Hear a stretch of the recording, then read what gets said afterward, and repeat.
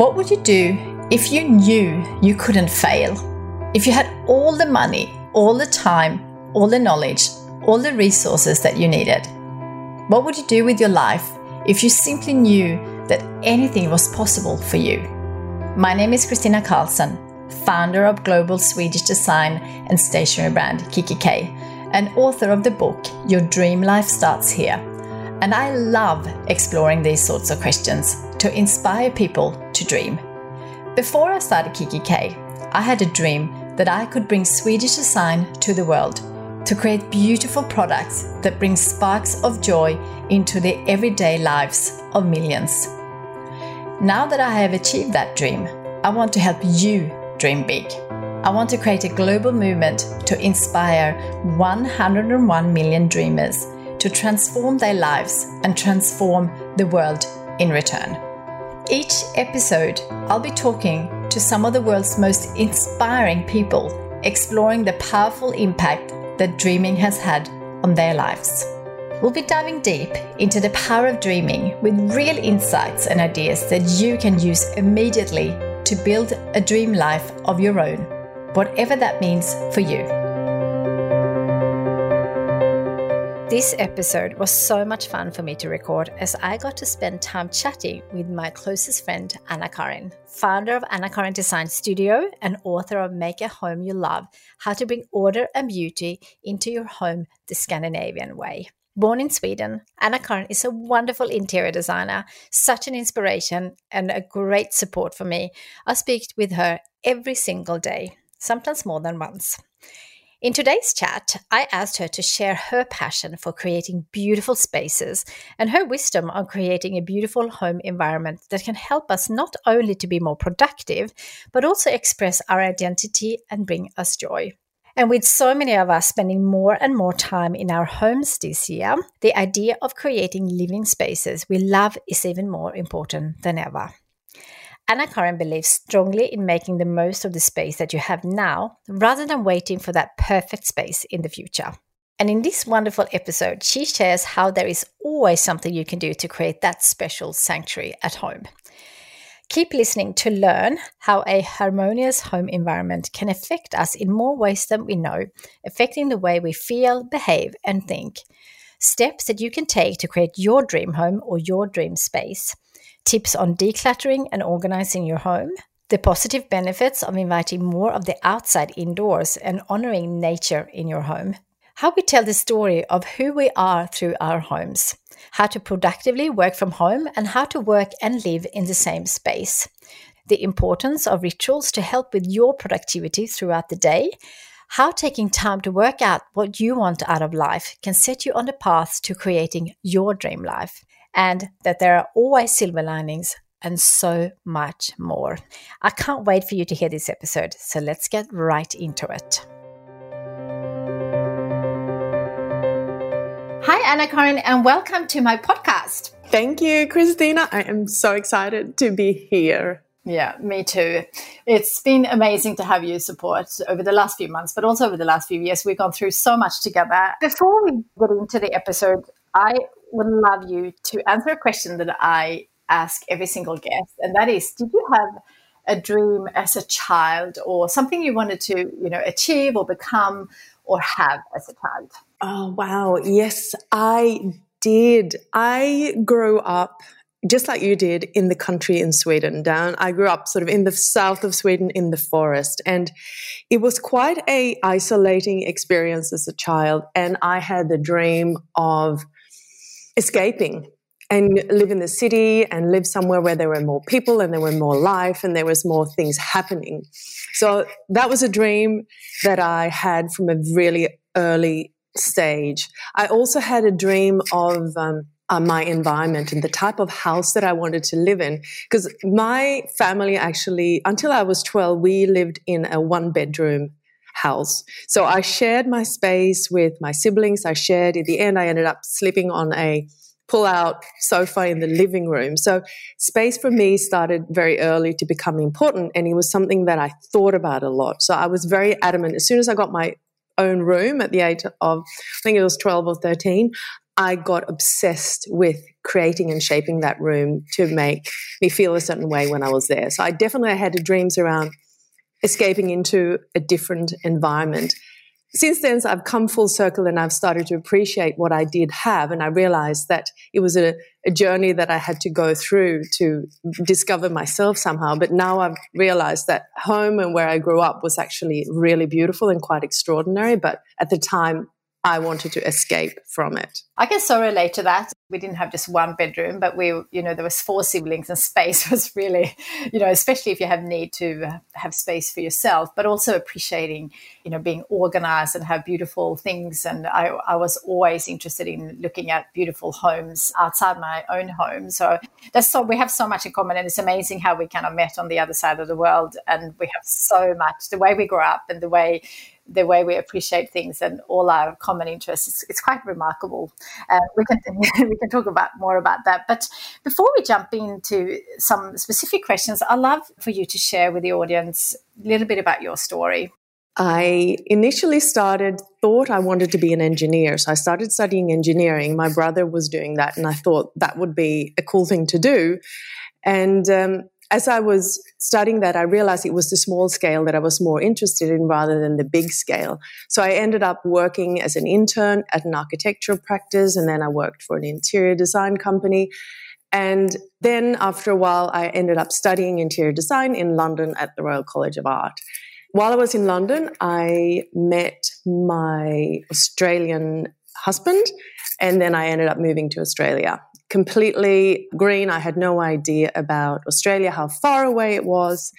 And I ended up opening a shop in Woollahra in Queen Street, selling Scandinavian furniture and homewares, because I thought that would be a way to connect with people without actually knowing anyone or having any of that connections that you do when you study in a country or when you live in a country for a long time.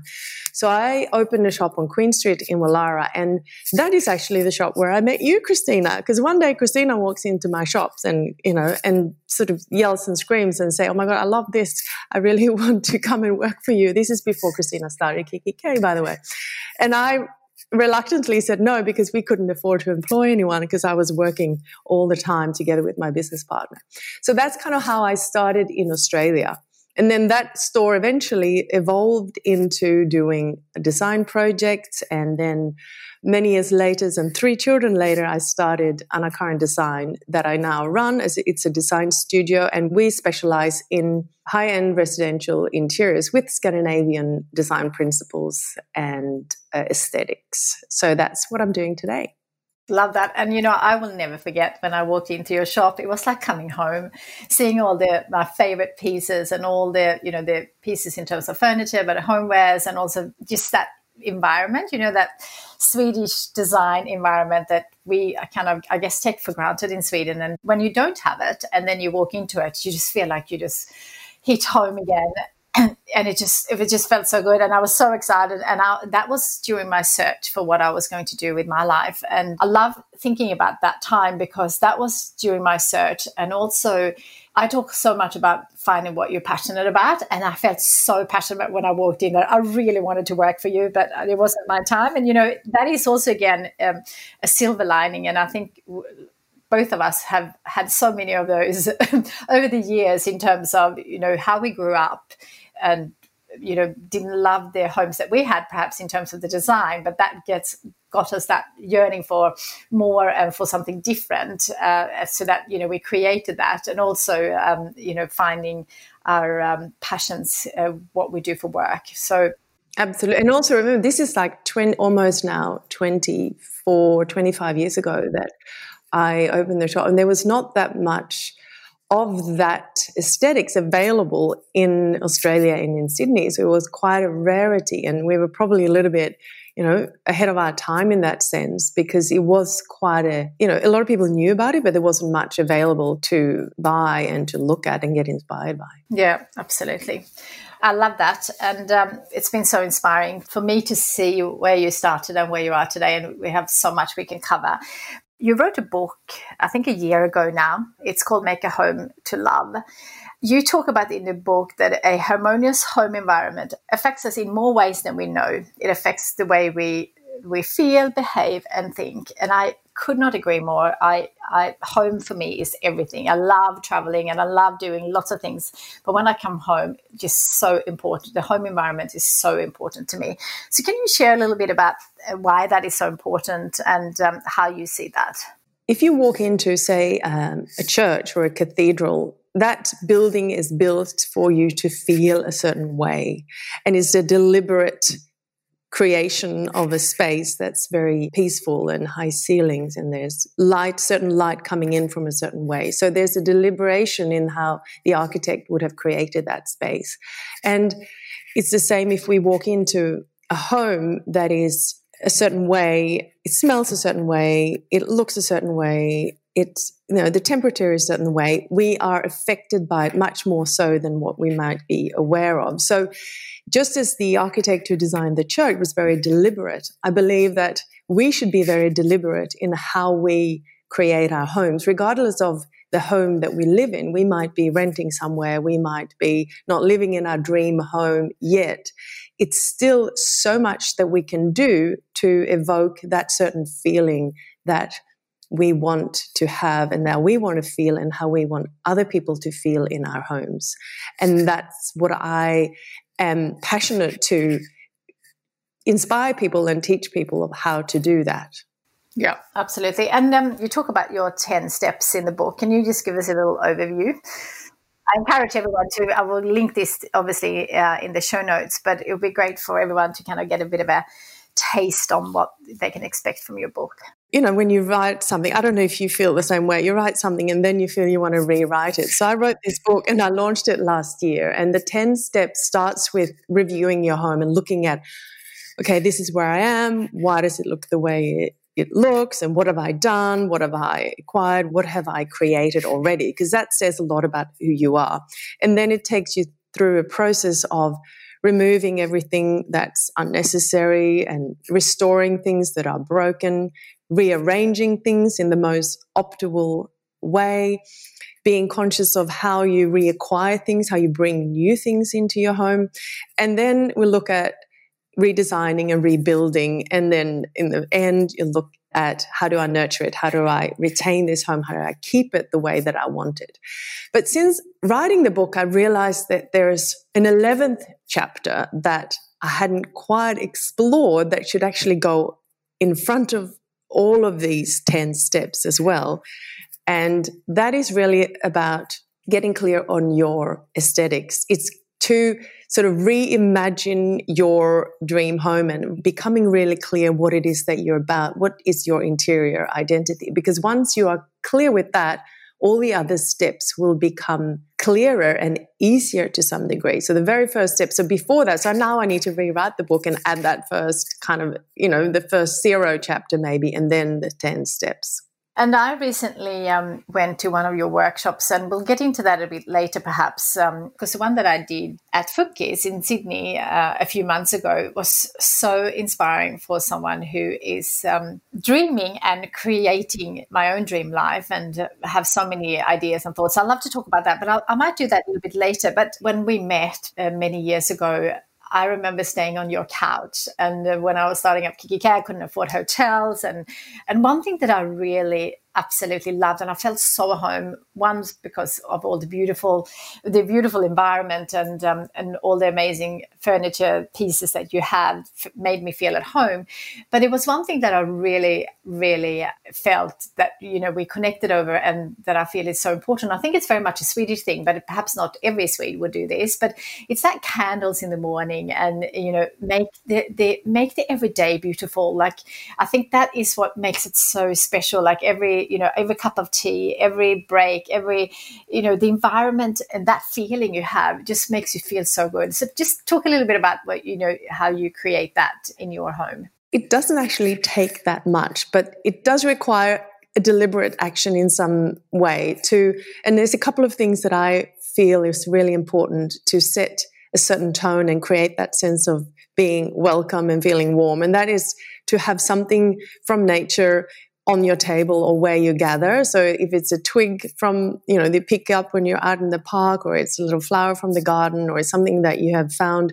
So something from nature, and then it's the candles. And the candles are lit in our household morning, lunch, and nighttime. Or as soon as I come home, I light candles. As soon as I wake up, I light candles. And it is something around a fire. And I think it comes from this notion that we all gather around fires and tell our stories. And I think the candle represent that. It's also life-giving, I think, the candle and the light. And there's something so beautiful about a candle because it sort of spreads not only the warmth and the golden sort of glow from it. One candle can light up so many others. So you almost feel like you walk in somewhere, you light a candle, and then that candle can light another candle and another candle and another. It's like at the beginning of this warmth that it's spreading in the house. My children grew up with candles being lit all the time, and they're so used to it. And I know when we had other of their friends visiting, and they always started to play with them and play with the wax and blow it up and wanted to light it again. And I know a lot of people might consider it's a bit dangerous with open fire and candles and with children ever, but it's like with everything, if you get used to it and if you know that this part of your daily ritual, then it just becomes, and they now honor it, and now they light them as well. They would not, I mean, they're kind of adults now, but they would still always not sit down at the table without lighting a candle. So it's very much a ritual that I've nurtured and that I feel is really important. Yeah, absolutely. And it's funny, I do exactly the same. And sometimes when we go away, if we go to an Airbnb or rent a summer holiday house somewhere or even a hotel, I always bring candles. And it's one thing that my kids, because they also very much, and I can so relate to everything you said. A lot of my friends like, how can you have candles around small children? Obviously, my kids are not so small anymore, but they kind of got used to that. And I love how now Axel is 12. And when we went away last time, he just said, I love how you always bring candles and things that make us feel like at home. When you rent a place, it's just to have that kind of cozy, homey feeling is so, so important and something that makes the everyday special. And I think most places has the ability to do that. And it doesn't require this big, massive changing everything and throwing out everything and starting again. There's little tweaks to what you already have that can make such a big difference. And that's kind of what I write about in the book. And that's sort of what I am all about, is like, make the most of the thing that you have. Don't sit and wait for that big moment when the children leave or when the children come or when something happens or when you come into more money. It's like there's always something that you can do in any environment, in any home, wherever you are, to create that sort of special place of sanctuary. There's so much that goes on in our homes. They are such an important part of our life, and even more so lately. Not only will they have to be the places where we come together as a family and where we eat and where we sleep, but now they also have to be places where we actually work. So our homes are becoming more and more and more important, and I believe they're like the cornerstone of our society. It's where we set our foundations of how we then manage and how we go out in the world and deal with things outside of our home. So, and the environment is not the only thing that it's important, of course, but it is one fundamental part of how we feel and how we behave, I think. Yeah, absolutely. I'm going to come back to working from home because obviously a lot of us are doing that right now globally. So I'm going to come back to that. But before I do, I think there's one other thing that we have in common, and that is our love for nature and our love for greens and being connected to nature. And I think that definitely would have come from the way we grew up being in nature all the time.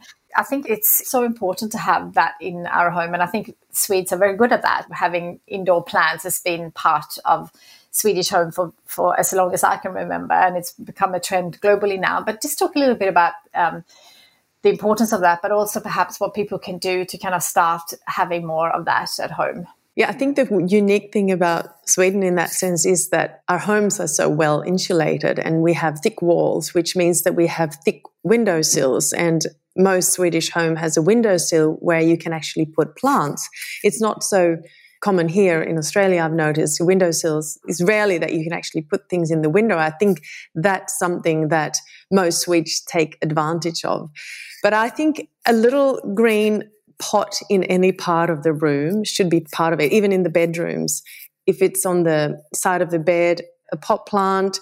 I now have a pot plant in my bedroom that I water a little bit every day. I used to have cut flowers and twigs and things, but I have to replace them all the time. So I actually started to get a pot plant in the bedroom as well, and just remember to water it and give it that love that it requires.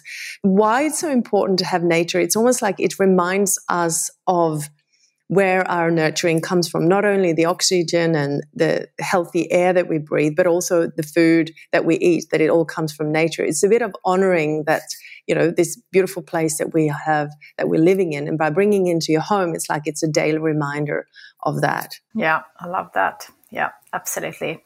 And I love how you got influenced by your mum, who always put something on the table that was from your garden or from nature. Oh, she still sends me photos almost, on a weekly basis of, okay, now I brought this in, and there's a photo of the fireplace, which is, if it's not a fireplace during summer, then there's a bouquet of flowers in there, or how she set the table and what she has brought in.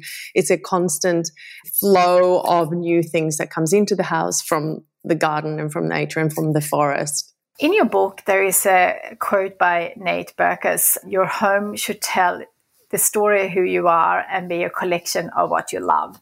I love that quote, and I really, really resonate with that. So tell everyone who's listening how they could create a home around that story, who they are, and a collection of what they love. Well, I think the core of who we are should be reflected in the environment that we have. So the question then is, how do we start to think about what it is that we surround ourselves with?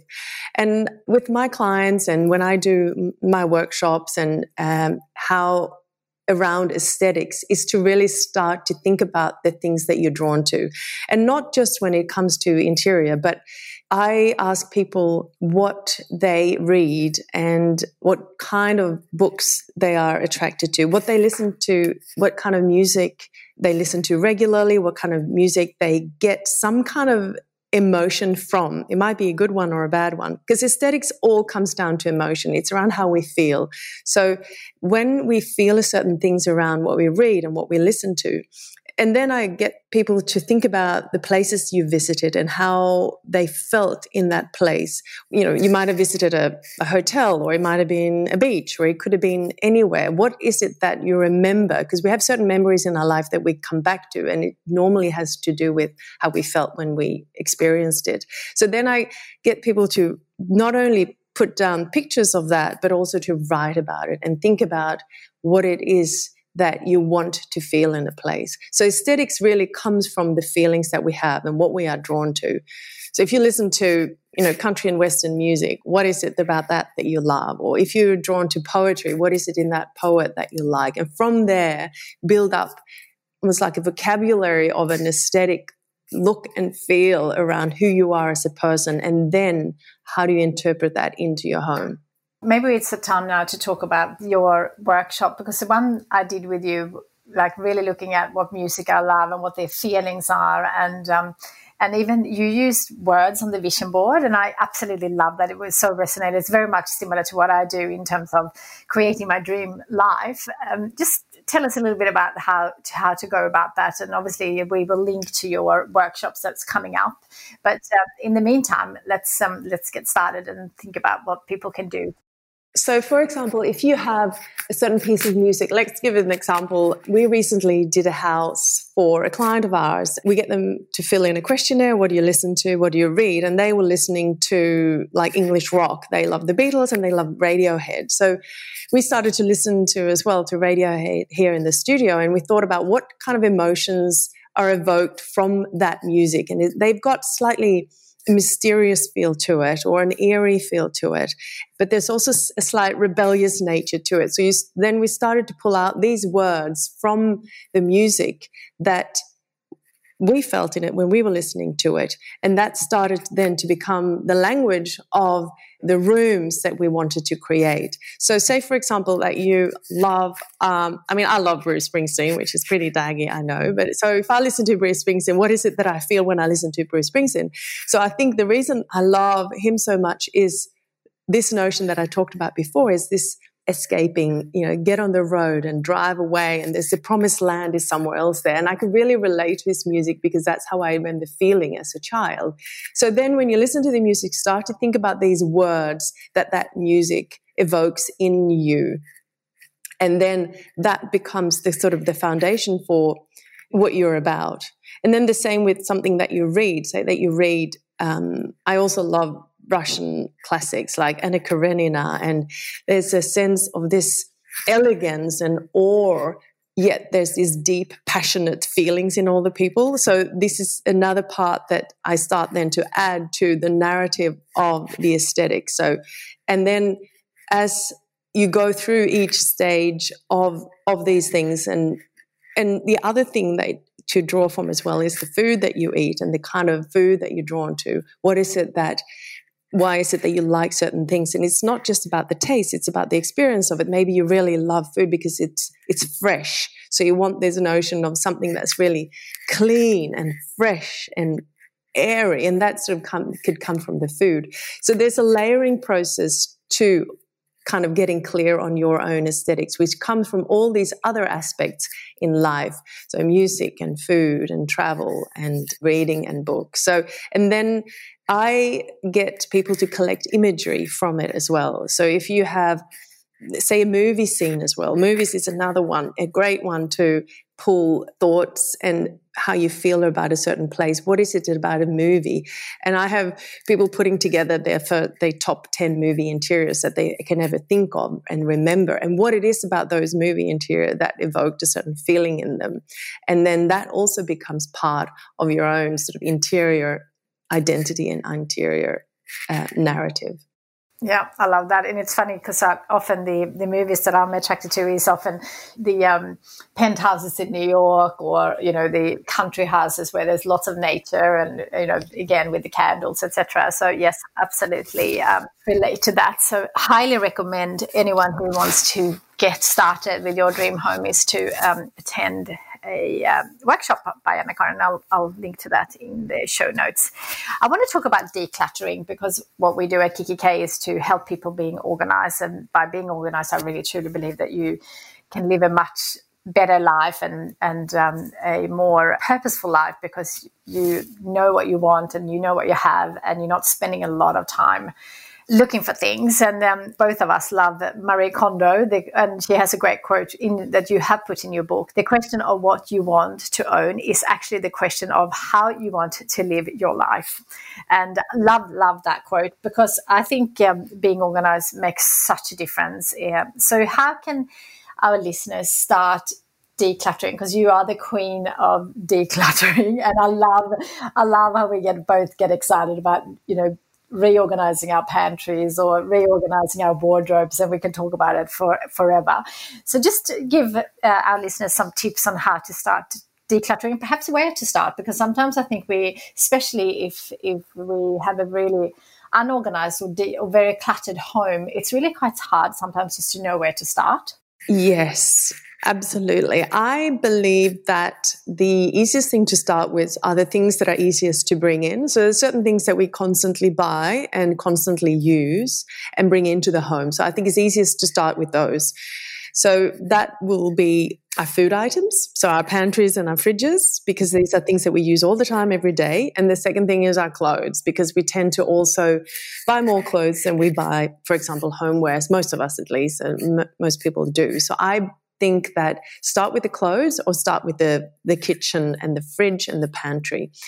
It's a little bit like easy come, easy go. We're not emotionally attached in the same way to a bag of expired flour in the pantry as we might be to, say, even a vase that we bought or someone gave us. It's much harder, I think, for us to get rid of those things that has some kind of long-term notion of it, that it's bought to be there for a long time, is harder to get rid of. So start with those. And I suggest start with one area, as in just, for example, T-shirts. Maybe just do T-shirts one afternoon, take 1 hour, go through, pull out all the T-shirts wherever they live in the house and just go through them.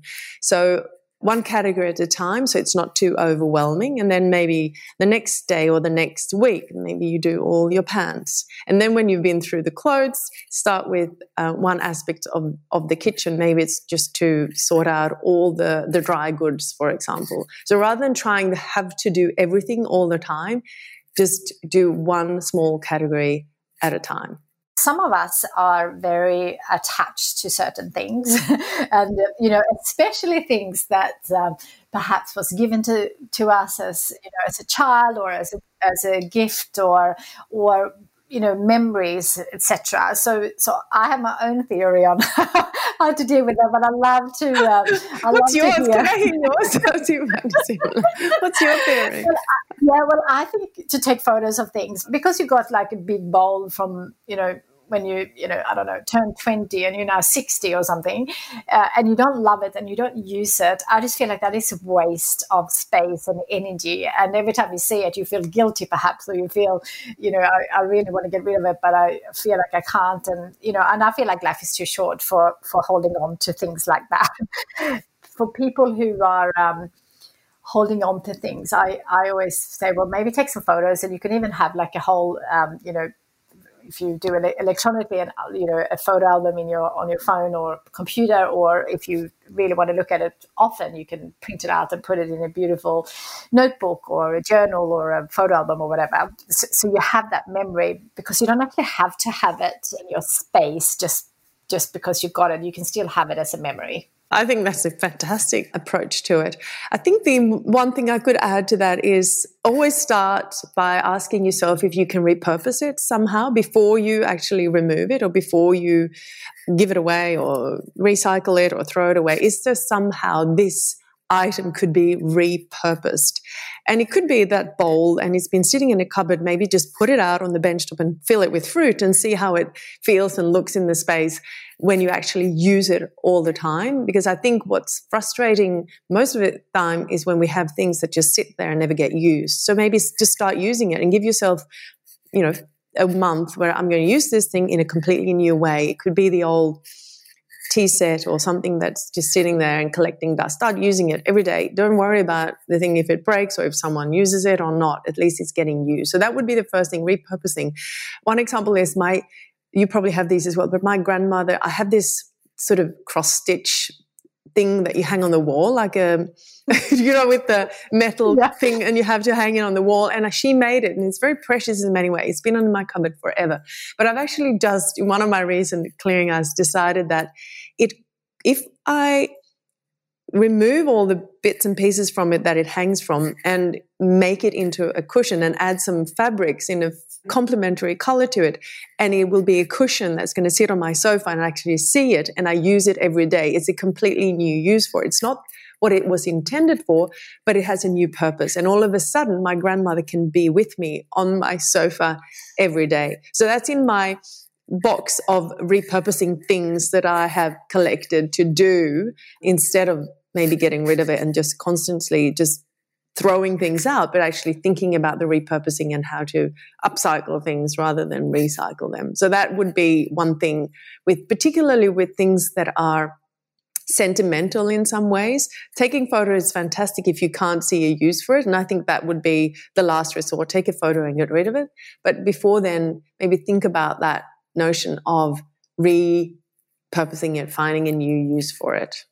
Yeah, that is such a good tip, and I love that. And I've seen you doing that with your clients as well, and it's always so inspiring to see. Mm-hmm. Reupholster, redo it, resew it, maybe use fabric that you used to be curtains and create something else, make a bedspread or a cushion out of it instead. And I also think that when I get rid of things, I actually see it as someone else might need it and someone else could use it, versus me putting it in the end of a cupboard. And because we move quite frequently, I do not like to move things over and over that I don't use. Yeah, I guess that brings up the notion of how we buy things. I mean, it's one thing, things that have been given to us. That's one aspect we don't really have that much control of. But I think how we buy things has become more and more important to me, at least as I'm getting older. I'm not rushing out to fill this need, and immediately I research, I make sure I buy the right thing, and I rather save up and spend and buy something that I know is going to last than just feeling a quick need. I need to have that right now, because I recently I walk to work these days, and there was a council collection on the street, and you look at the items that people put on the street, it's certainly not those beautifully designed pieces that have been handmade and crafted. It's often the factory cheap things that we buy just to kind of fill a certain need quickly, and those are the ones that ends up in landfill as well. So I think this notion of buying things that we believe and want to become heirlooms, and I buy something, I think, okay, would my children want this, or would they just want to throw it out? And that's sort of what I'm starting to think of now when I buy things. Yeah, absolutely. How about these memories in terms of schoolwork? And, because my kids are in that time of their life where they come home every year with lots of schoolwork, and I often say you actually don't want to look through every single notebook when you're 40. That's just not how life works. So, and also with toys and things, and it's funny because I got my children to always categorize their toys, etc., and color coordinate their books, etc. And it's funny because people sometimes laugh at me that I did that, but I look at them now, the way that they find things and how they organize things. It's such a really lovely skill to have, to be organized, because not just because it makes you feel better, but it's also you just save up so much time.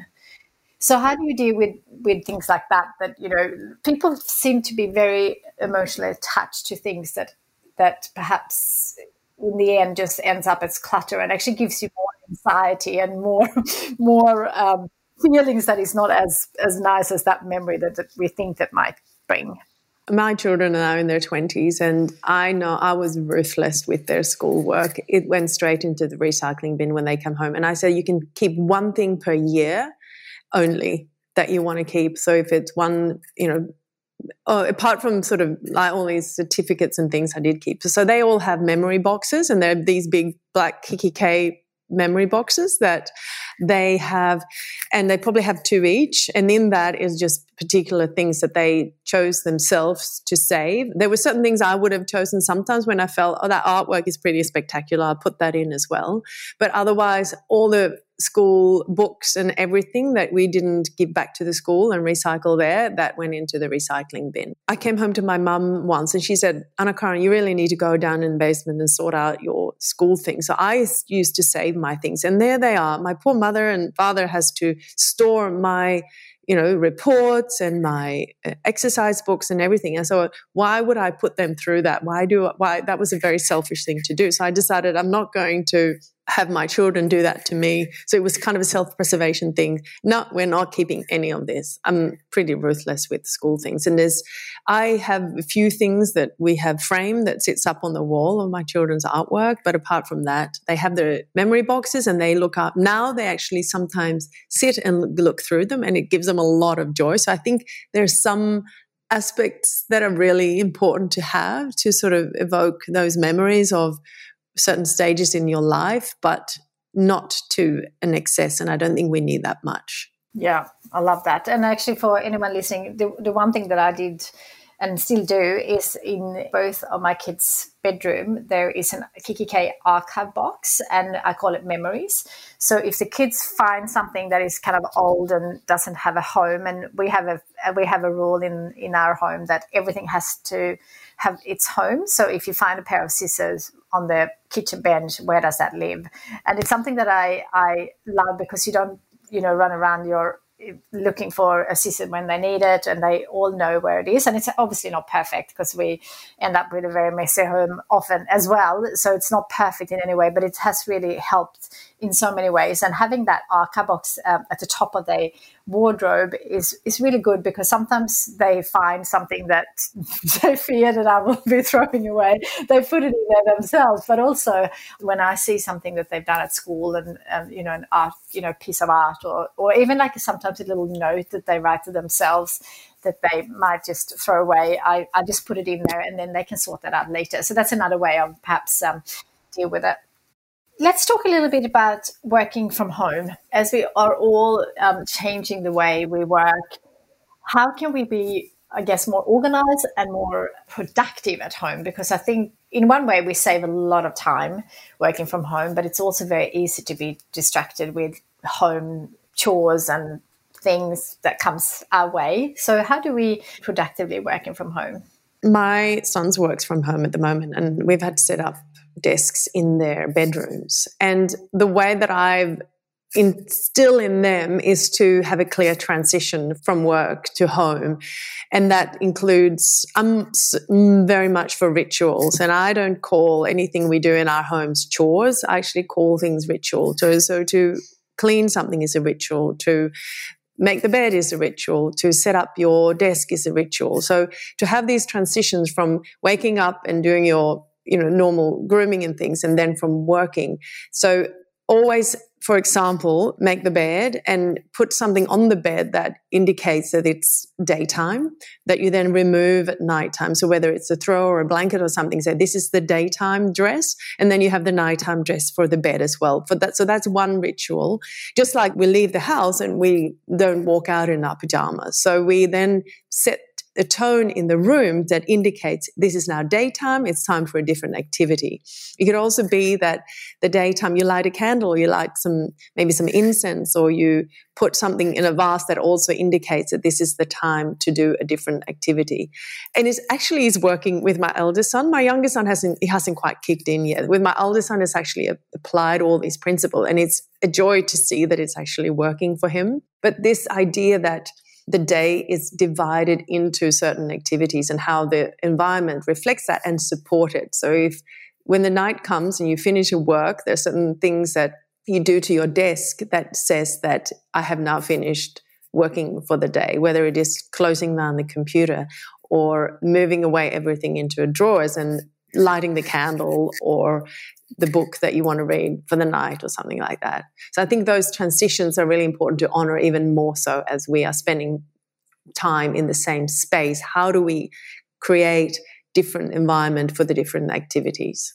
Yeah, absolutely. And I also find that what's helped me a lot is to, again, have a home for everything. So not having like a million things on your desk at once, but actually work on one project. And again, I'm not perfect, and sometimes my desk is full of paper, but and I still love, the handwritten notebooks, etc., because that's really what I find really productive, and I know you do too in many ways. So, but I think having a home and being organized and work on one project at a time is really important. And I think the other thing as well is this having little rituals around. It's a bit like, I don't know if your mum had this, but we had 11 coffee and 3 coffee. It was like 11 and 3 with times when you had a break from your whatever you were doing. So, and we have it here in our studio as well. We have tea at 11 and tea at 3, and it's a little ritual. We make a pot, and the candles are always lit, but it becomes part of that slide to take a break from the everyday activities. And when you work from home, rather than going to the kitchen and getting things and sitting at the desk, it's also taking that time away and maybe sit somewhere else and have your tea, or sit somewhere else and have your coffee, or not always doing everything at the desk, even if it's there and you can. Fantastic. Thank you so much for sharing your tips. I like to shift gear a little bit because I'm all about living our dream lives, as you know. And I think it's 7 years ago now, we had a little retreat. So for anyone listening, me and Anna-Karin have these quarterly catch-ups where we dream and we think about the next quarter and the next year. And we went away together to celebrate your birthday. And I think that's one of my favorite trips ever, because it made such a difference to both of our lives, the way we discussed. But I'd love to talk about your experience, because I think it really changed the way you run your business and the way you're really living your dream life. So I'd love you to reflect on that and what made a difference, because there was also a collection that came out that I can talk about after, but it was such an inspiring time. And I really encourage people to go away even on their own, or if they're lucky enough to have a friend like you, then it's so easy. But I think having that space to dream and think about the future is so important.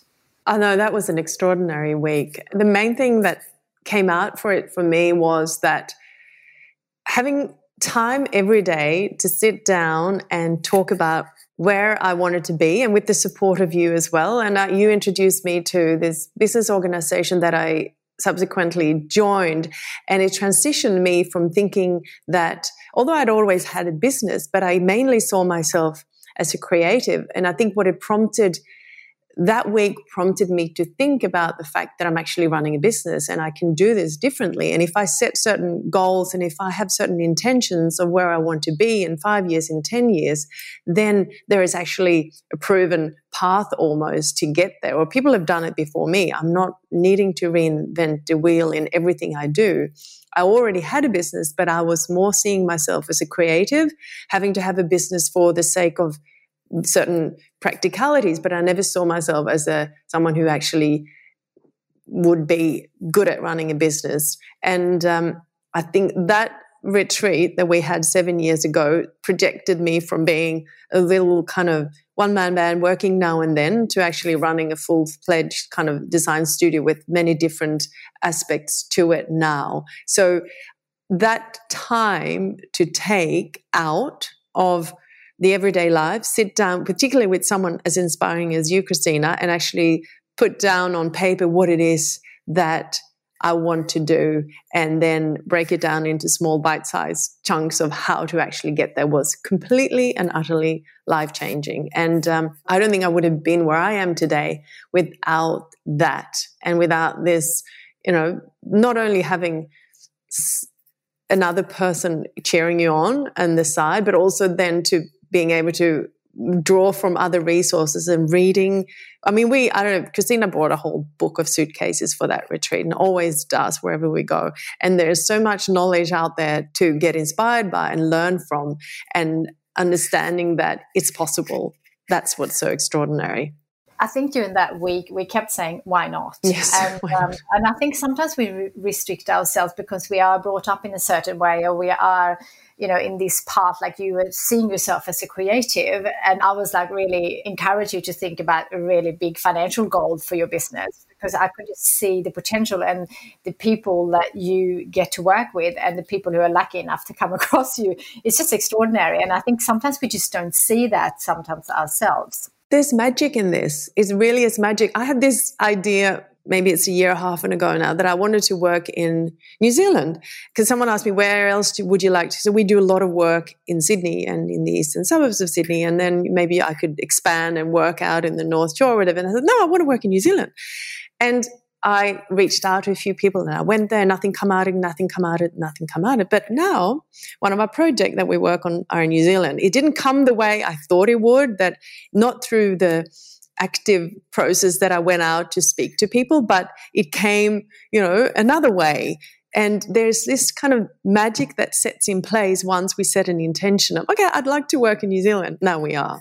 There's so many things that we think are impossible somehow until we actually start the process towards getting there. And then it works in mysterious ways. I can't quite explain it, but it works. Yeah, absolutely. And I think you did the same thing this year with, obviously, COVID have changed so many businesses and so many roles, etc. And, we went through this together. We spoke every single day. We still do. It's my highlight of the morning after my walk, and we share, the podcast and the books and the way we share resources. It's so inspiring. And I remember you saying maybe a year ago or so that you wanted a certain project and you wanted a certain thing, and it's all happening now because you actually put some dreaming behind it and thoughts behind it.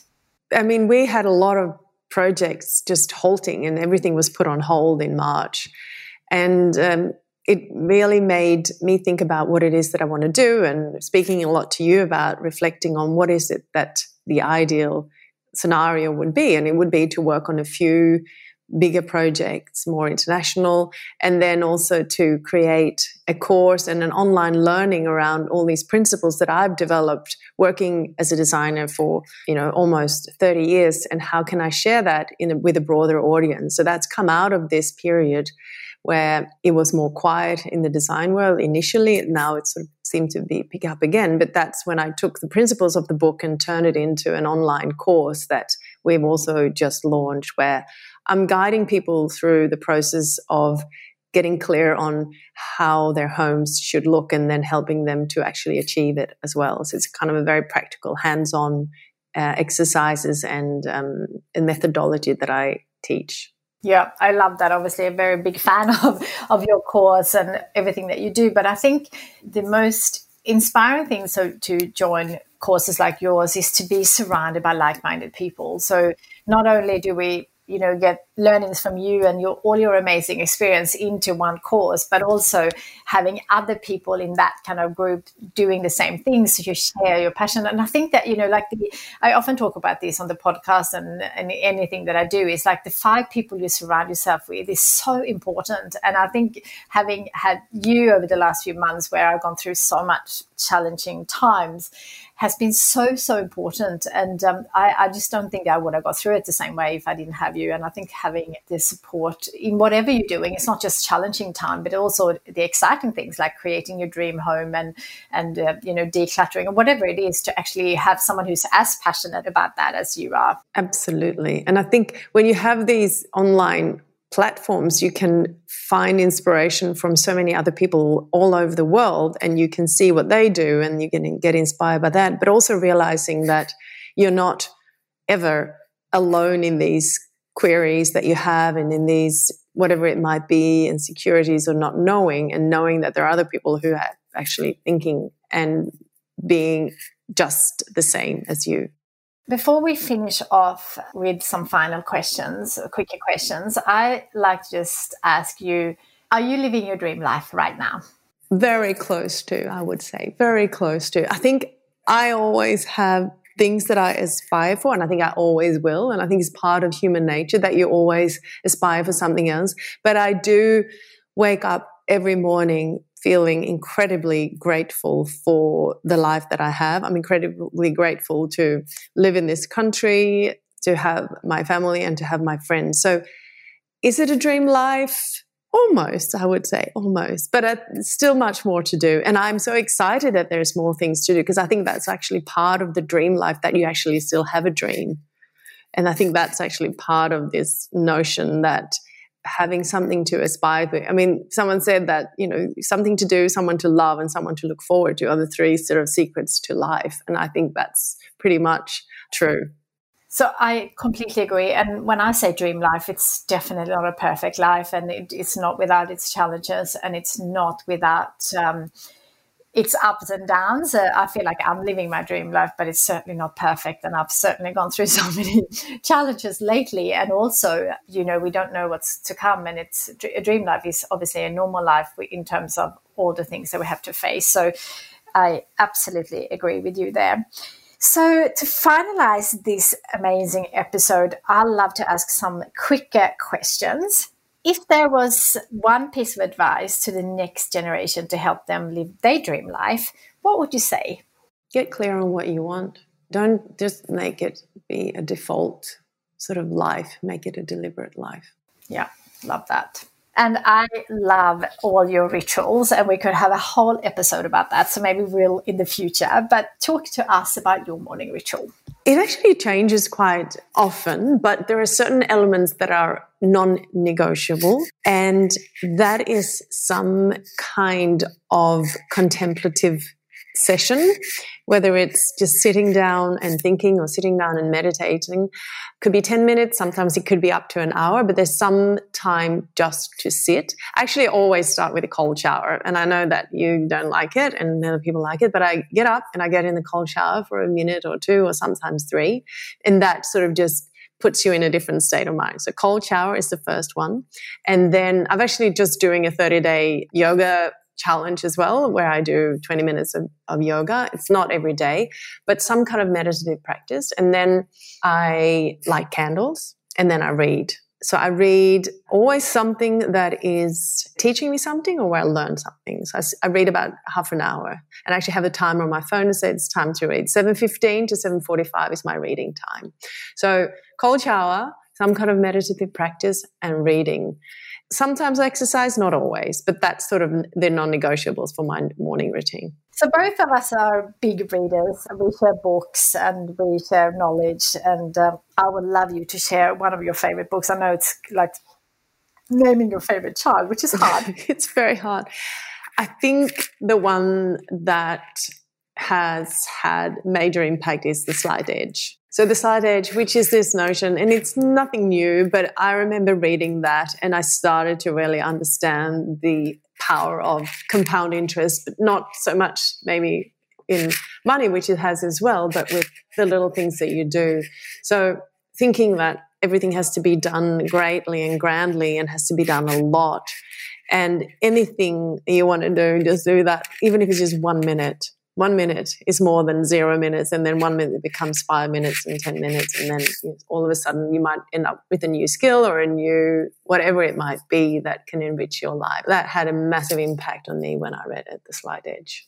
The same, and I gifted that book. It's one of my favorites as well. And what I love about that book is that what he talks about is like everything that we want to do in life in terms of, creating our dream life. It could be anything to do with your, starting your own business or take the next step in your career or fitness or whatever it is. It's like, it's the small things is what makes a difference. And it's also about the things that we know that we need to do is as easy to do and as easy not to do. And I think that is what makes the difference. And that's what I really got out of that book. It's like that 1 minute could make a massive difference. It doesn't seem to today, but if it all adds up, then that could completely be life-changing. So I love that.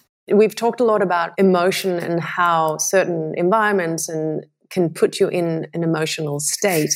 And the other one that had a massive impact on me was Black Beauty, which was the first book I read where I was completely transformed and into a different world. And I lived that book. I was breathing that book. I was crying. I was laughing. And it was the first experience I had when I realized how much a fictional story can transport ourselves into another world, basically. And I think that was the start of my journey of reading.